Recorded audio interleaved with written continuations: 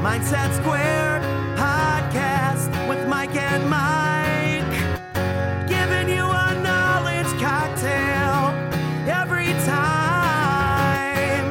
Mindset Squared podcast with Mike and Mike, bringing you the hottest topics around every time.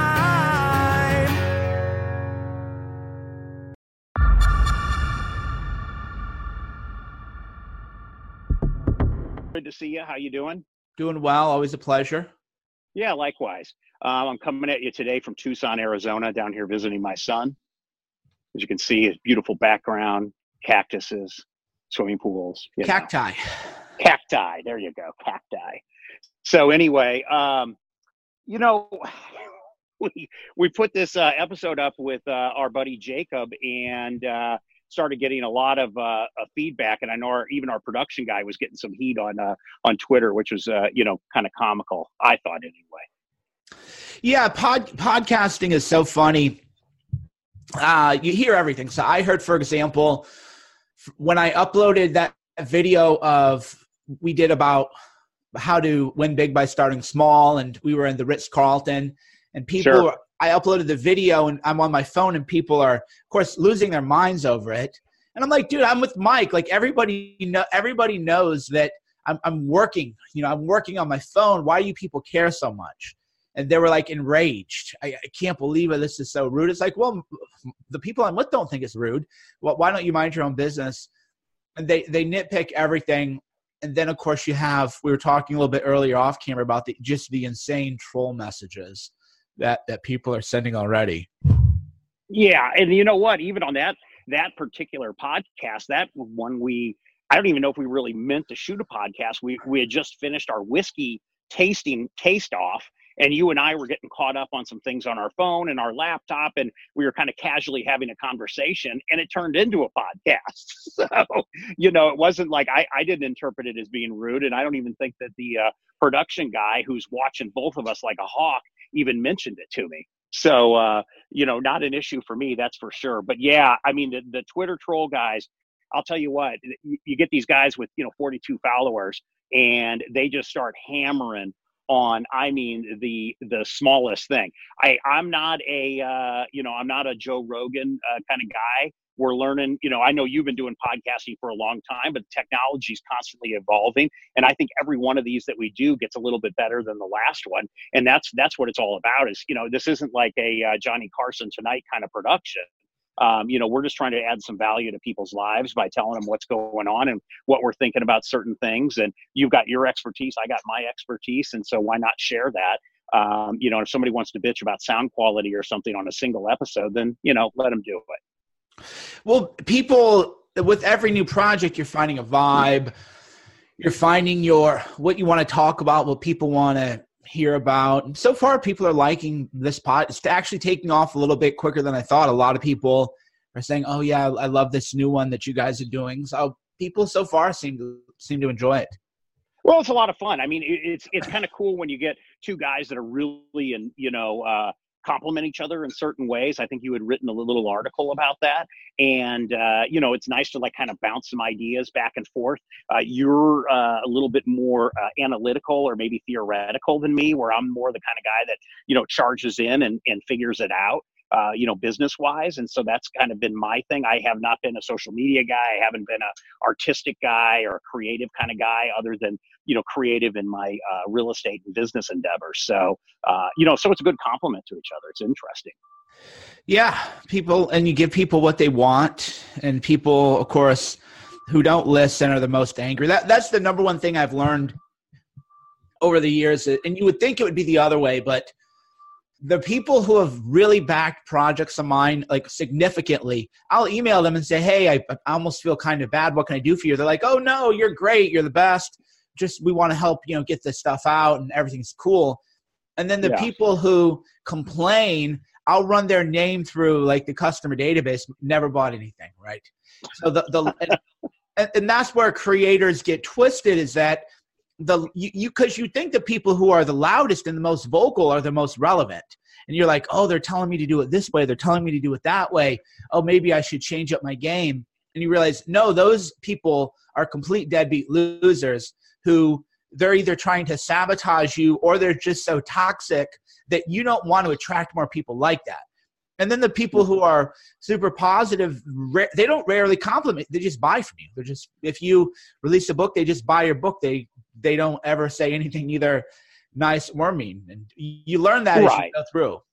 Well, yeah, and it's interesting too because, you know, yeah, if you have a sound quality or production quality issue or something, but the content's good, and I think that, you know, I mean, I had lots of messages from people asking me, hey, you know, this is really interesting. Can you elaborate a little bit on this? Can you elaborate on that? Nothing about, you know, production quality or anything like that. That's always the guy. And it's funny that our production guy, Pat, was telling me that, you know, hey, we could do a podcast, you know, on AOC, and these exact same people would be like, hey, this was the best podcast I've ever seen. The production value is amazing. You know, and so it's just, I think a lot of people approach it from their vantage point and, you know, not necessarily from what, you know, the content of the product is.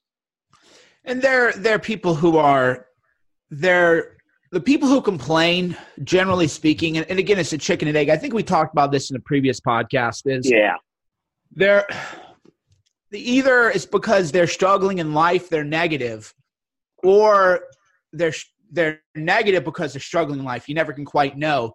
But either way, their advice just isn't going to be good. I don't listen to it. And so many people that I met throughout the years, primarily women, have not done more because they listen to the haters.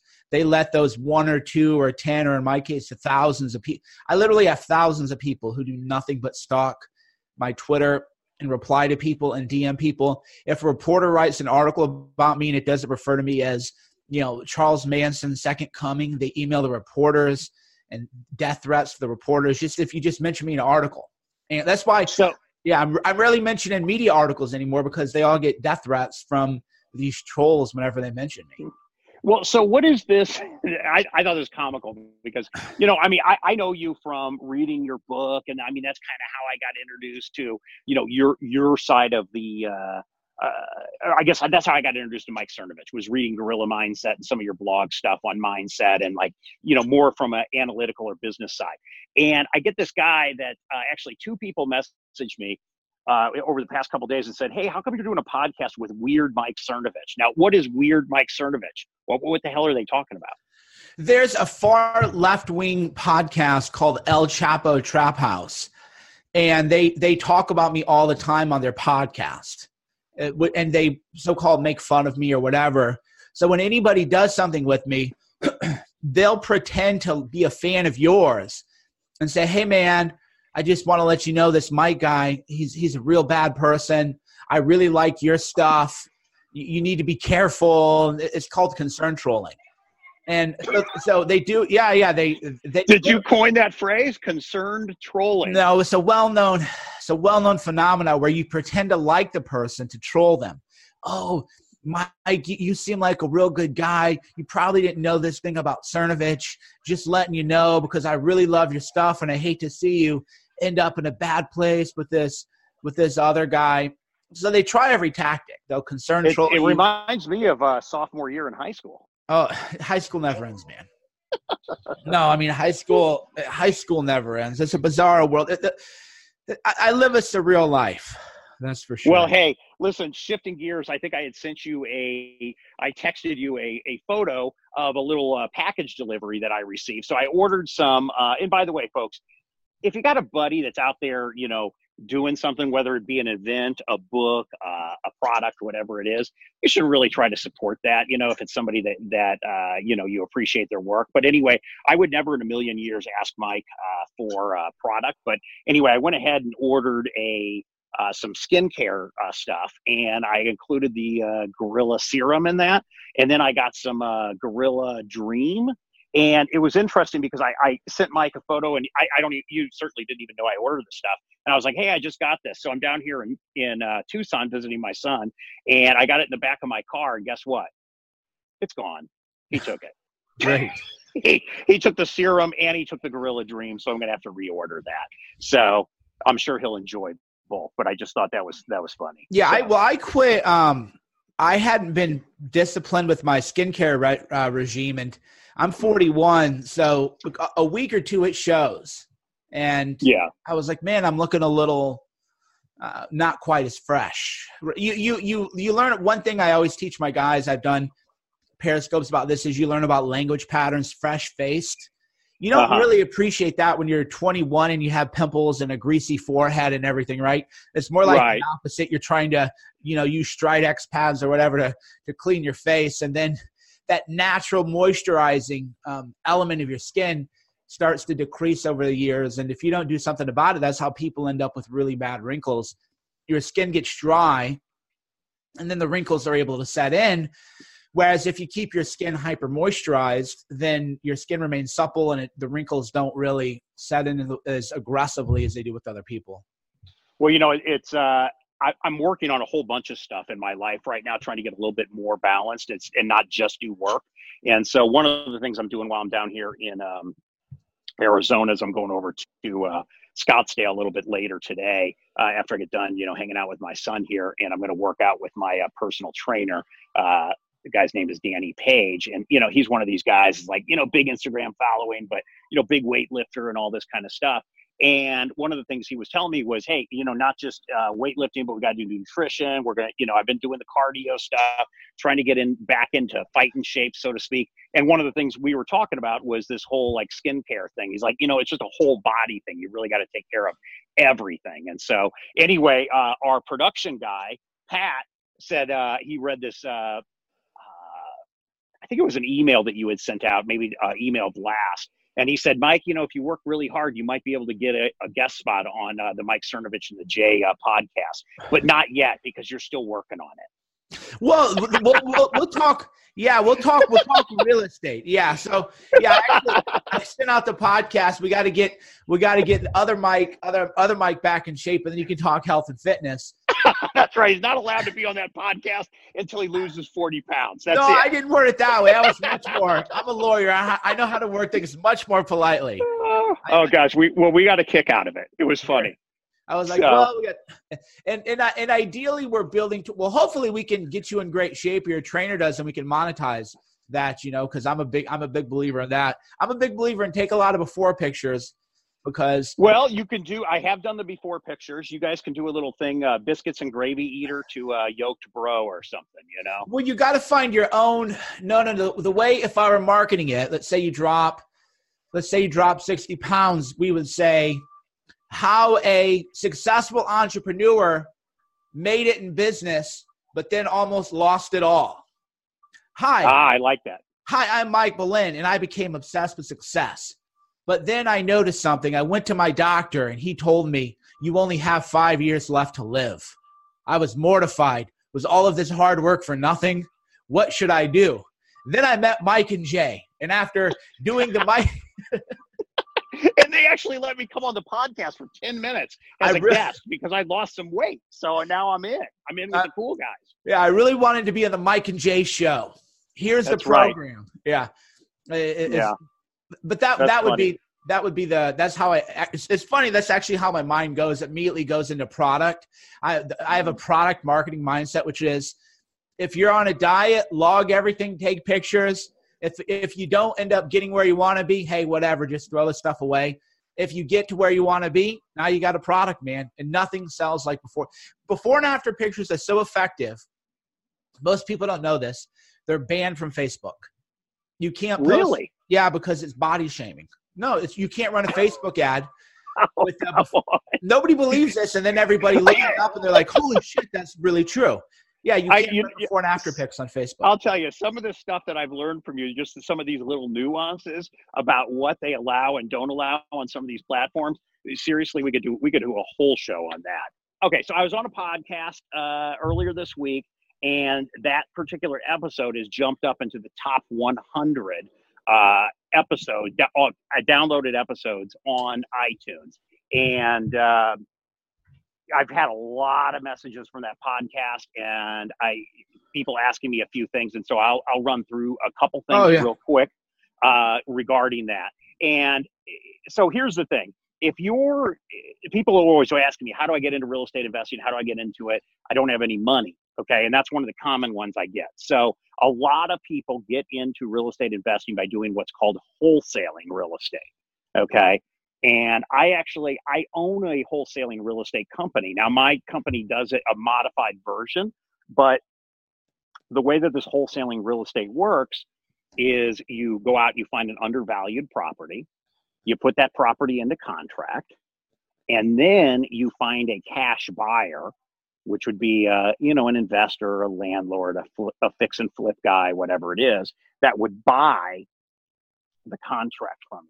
Not the house, but the contract. So say you get something in the contract for $230,000, you might sell it to a flipper for $245,000. He goes in, he spends $100,000 fixing it up and tries to sell it for $425,000. So slow down. This is interesting to me. Let's talk about, because I'm sure people are listening and they're going, what did you just say? So it's called wholesale contracting. Yeah, so it's called wholesaling real estate, okay? And a lot of people get into it as an entry-level thing in real estate because you don't have to have any money. There's no money. You're driving around, you see these signs around town, especially as you get into, more lower end neighborhoods that say we buy houses for cash, we'll pay cash for houses, all this kind of stuff. You call that phone number and, a guy picks up, gal picks up, whatever, and they're like, I got this house. I'm in foreclosure. I need to sell it really fast. Or, hey, I just inherited this house. I need to sell it. Hey, I've owned this house for 35 years. It's a total pile of shit, and I don't have any money to fix it. But I'm, behind on my taxes. I need money for this. My kid's going to college, whatever the reason. There's always a story, right? And they want to sell the house below market. So basically, they trade some equity for a quick, no-hassle sale, if that makes sense, okay? So you put that property into contract, okay? You write a purchase contract. I'm going to buy this house for $200,000, okay? Now, there's a whole bunch of guys out there that rent houses out. They're landlords, or there's guys out there that fix and flip houses, okay? And they'll buy them, put some money into them, fix them up, and then resell them. Well, those guys typically don't have marketing departments or an ability to source properties. So that's where the wholesaler comes in. He's basically a middleman between the investor and the homeowner. So he goes out, and I always tell people that wholesaling is the art of finding discounted properties, deeply discounted properties again and again. So wholesaling is the art of finding deeply discounted properties over and over again. And then you go out and they maybe have an email list of 150 flippers and landlords in their zip code. They send out an email and they say, hey, I've got this house under contract. I'm thinking of selling it instead of buying it. Do you want to buy it? And, 2 or 3 guys will show up. They'll look at the house and they'll say, yeah, hey, I'll give you $212,000 for it. So you assign the contract. So you assign your rights to that contract to the fix and flip guy. And when he closes on the property, you get a check for $12,000, which is the difference of what you had it in contract for and what the flipper is buying it for. Okay. And so that's called wholesaling. You're never taking possession of the property. You're just selling the contract on the property. So I have a company that does this. Now I do a hybrid version of this. I don't actually assign the contract. I actually go in and buy the property, close on it, and then immediately resell it. And the only reason is because I have a lot of cash, so I can go in and buy it. A lot of people can't buy it, but I can squeeze more profit out of a deal. Where a wholesaler or flipper might have paid $212 for that house. If I buy it at $200 and then I put it on the MLS, I might find, Joe, the homeowner, who's a little bit handy and he's willing to buy a fixer, and he might pay $228 for that same house. So I make a little bit wider spread. There's very few guys that do what I do because it's very capital intensive, but it gives me a wide blue ocean because I go in and I compete with these wholesalers every day, and these guys typically want a 10 or 14-day inspection period and then a 30-day close. And then I walk in and they might have 2 contracts already on the table. Mike walks in and I say, hey, I can have you cash in hand closed in 72 hours. And I'm not going to do any inspections. I don't have any appraisal. There's no loan. I'm just going to stroke out a check, buy this. And sometimes I can even get it cheaper than what the wholesalers are buying it for, just because of my speed to close. Mm-hmm. So that's a hybrid version. That's a very advanced version because you do need a lot of capital to do, especially in California, to do that kind of wholesaling. So a lot of people get confused when they hear the word wholesaling. They think it's just assigning a contract. It's not. Wholesaling is the art of finding deeply discounted properties consistently. Assigning the contract is just an exit strategy out of that. So, but anyway, go ahead. Sorry. Well, so there's a number of questions I have then. One is, because I'd heard that before, people go buy real estate with no money down. I've seen people try to sell courses. Is that what they're trying to sell people on? You know, the no money down thing is possible. Here's the problem. Okay. That it's very difficult in a market like we're in right now. Right now, we're in a very healthy real estate market. The market, you know, a lot of people say we're going down. I think we were going down in November and December. The data now is telling us that we're coming back up by a point or two. We're certainly not at a 20% incline, but the market is still healthy.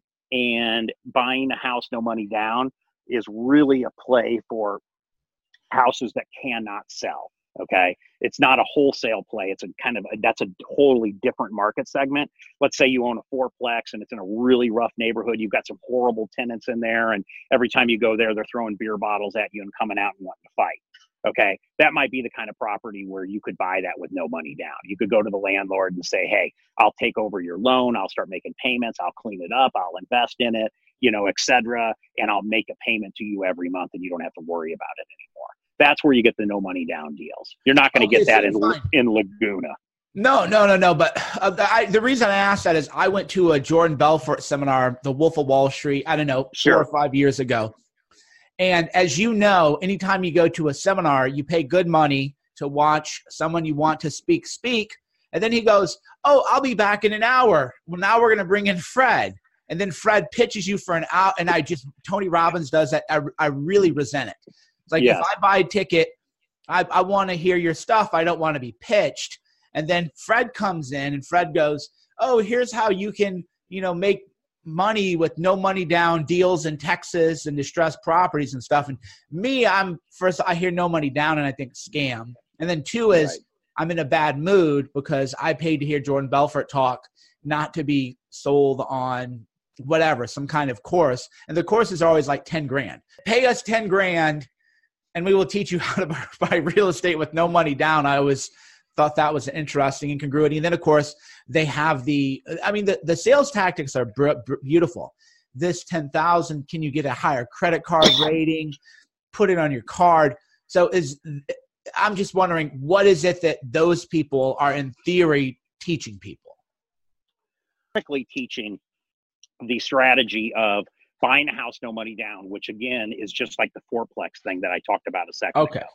That's what they're doing. So, Mike, typically what these guys are doing is they're trying to get you to, they're selling a no money down program for the type of thing I mentioned before, which is finding a really distressed, unwanted property. It can be done. In all of my years of doing real estate, there's far more lucrative ways. That's a sexy way to, I guess, push a program.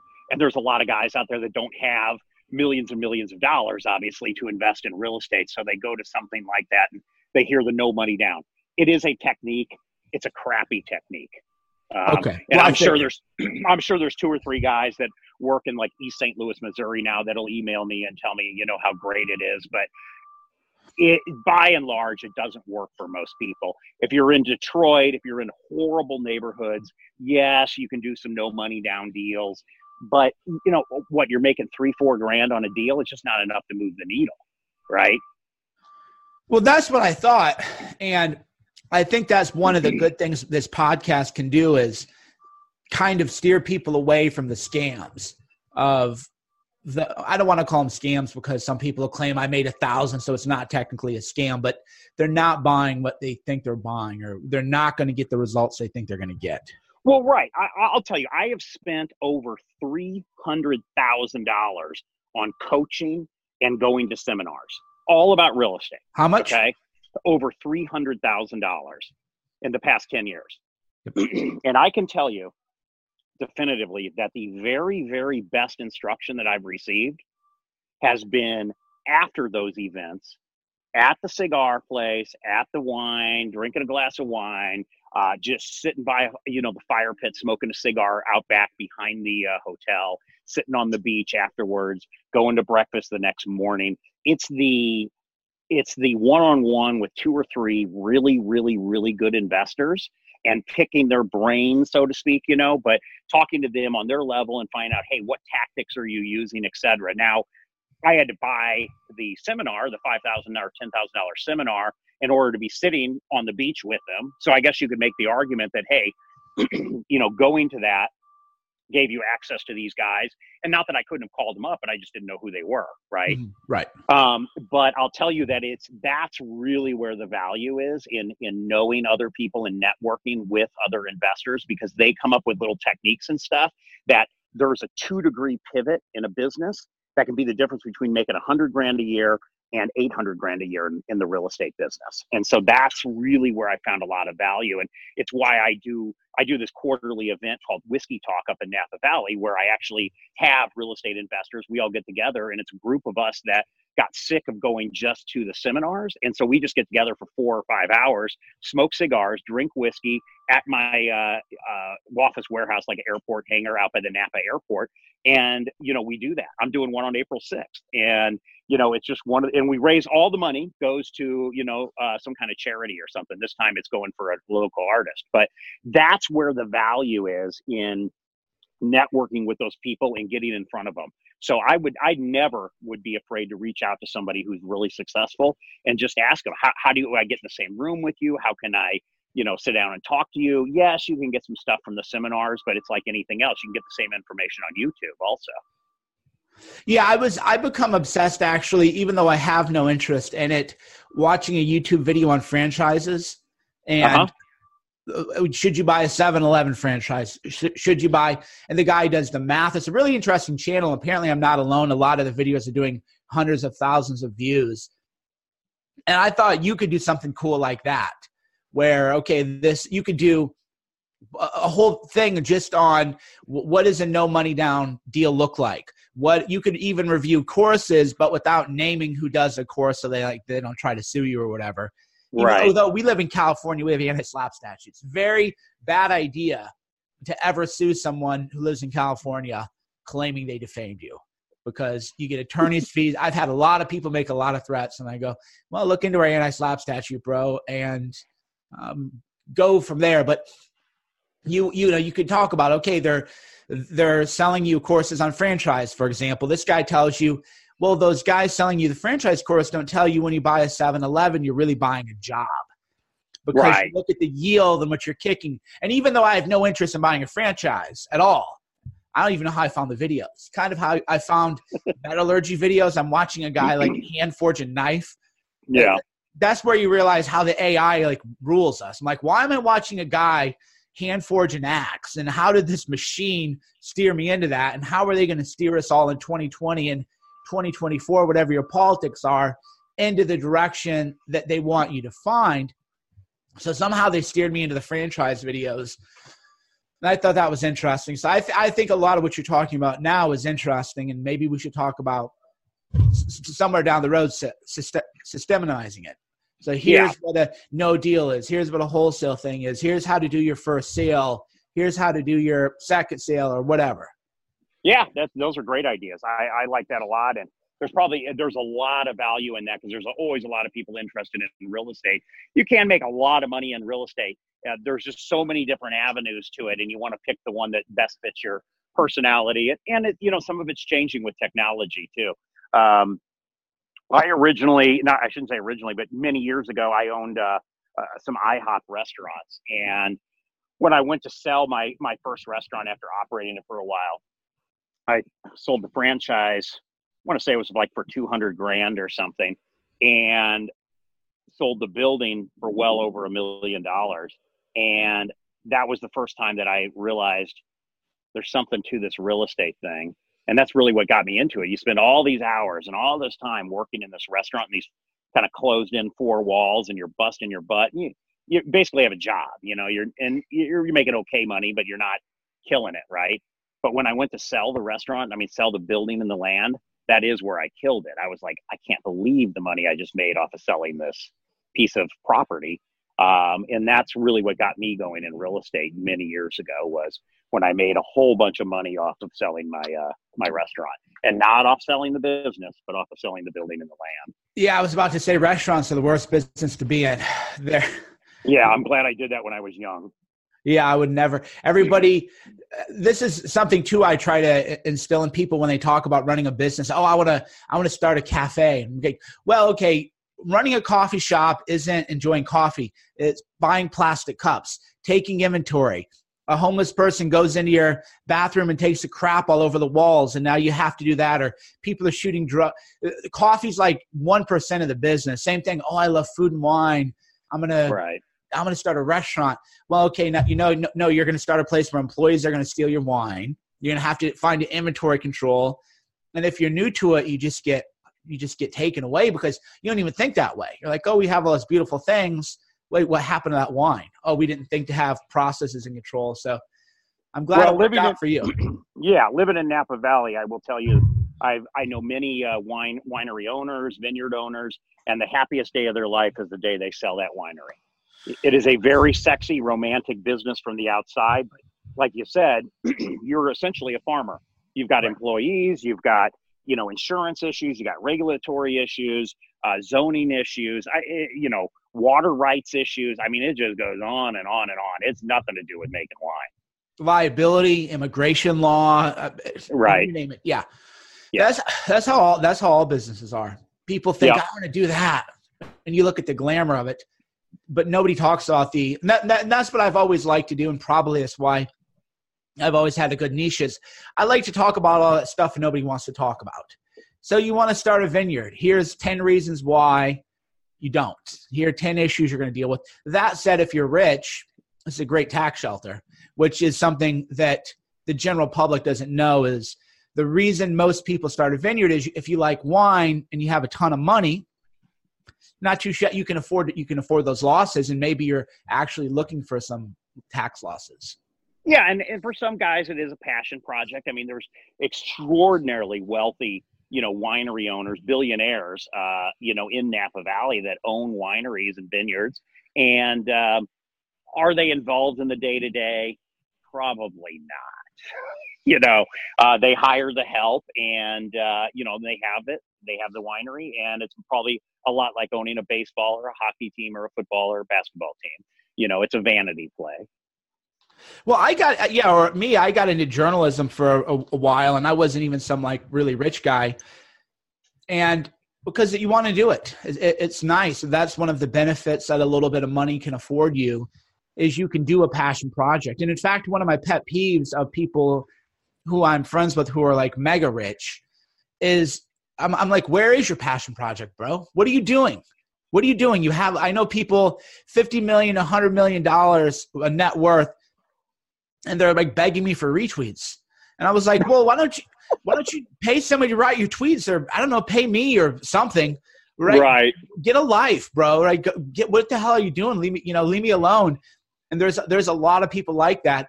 Or they'll have a passion project, but they won't scale it. They won't do it right. It's really funny. And sort of, to me, that's why a lot of rich people, contrary to popular belief, most of the young guys think rich people are out there popping bottles. And no. Most rich people are pretty just like everyone else. That's the thing, is most people live very conventional lives, and all these rich people, they finally could have a passion project and they don't. So I don't begrudge the people who start a vineyard as a passion project. That's great. But it's the younger people who think, oh, I'm going to start a vineyard as a business. No. Right. Please don't. Yeah. You really need, and those types, almost any kind of business, there has to be some kind of X factor. And I don't know what that X factor is for the person listening to this, but if there's something in your business plan that gives it a X factor that's different than everything else out there, okay, whatever that is. As a matter of fact, I think I tweeted this out the other day, or somebody had asked me this, maybe it was on Instagram. They're like, well, why are you doing a podcast? I'm like, I wouldn't be doing a podcast because there's 6,000 podcasts out there. I wouldn't be doing a podcast unless I was doing a podcast with somebody like yourself, you know, Right. so that's the X factor, right? And so you wouldn't necessarily get into wholesaling real estate unless maybe you partnered up with me and did wholesaling real estate in Tucson, Arizona or something, right? There has to be some kind of X factor, or maybe you're, you know, I don't know, maybe you got a family member that works at Pepsi and, you know, they got a problem with their paper cup, you know, dispenser or something, and you got a way to fix that. And so you got an in. But generally speaking, it's really tough to make it in business and wait until you have something that gives you an X factor. Now that could just be, you've just got a killer idea. It could be that you know a friend. It could be that you know, see something differently than somebody else, or you just, whatever it is. But that X factor makes all the difference. And don't get bogged down, you know, opening up a Dairy Queen or something and buying yourself a 25-year job when you could be waiting for the right thing to come along, or creating that for yourself. Yeah, that was, buying a job really is a term that I never heard before. And it does apply to so many of these things. When you build a business, you're ideally creating an enterprise value and creating a business that you don't have to run. And most of the time what people are doing is they are buying a job. I'm going to start a restaurant. Okay, you're going to work 100 hours a week. Now maybe that's your passion. God bless you. I'm not telling anyone not to. Right. Because Lord knows how much time I've spent doing journalism, which is a negative ROI, negative ROI for sure. But at least I knew that going in. Right. That's the key. Yeah. Well, those are all, it's good stuff. And it's, you know, again, I love having these kind of conversations because I think there's a lot of value there for folks. And I did see, I direct people back to there's a tweet that you put on, and maybe you pin it to the top. Again, was one asking people what they wanted to hear on the podcast. And I think that was really a great idea to throw that out there. We got a lot of really good responses from that on your Twitter feed. Oh, yeah. Yeah. Excellent. Yeah. And we'll do a Q&A. There's a lot of things we can do. This is still a young podcast, so that's a lot of fun. Yeah. All right. Well, hey, Mike, it was good chatting with you today. And I guess we'll talk again soon. Perfect, man. Thank you.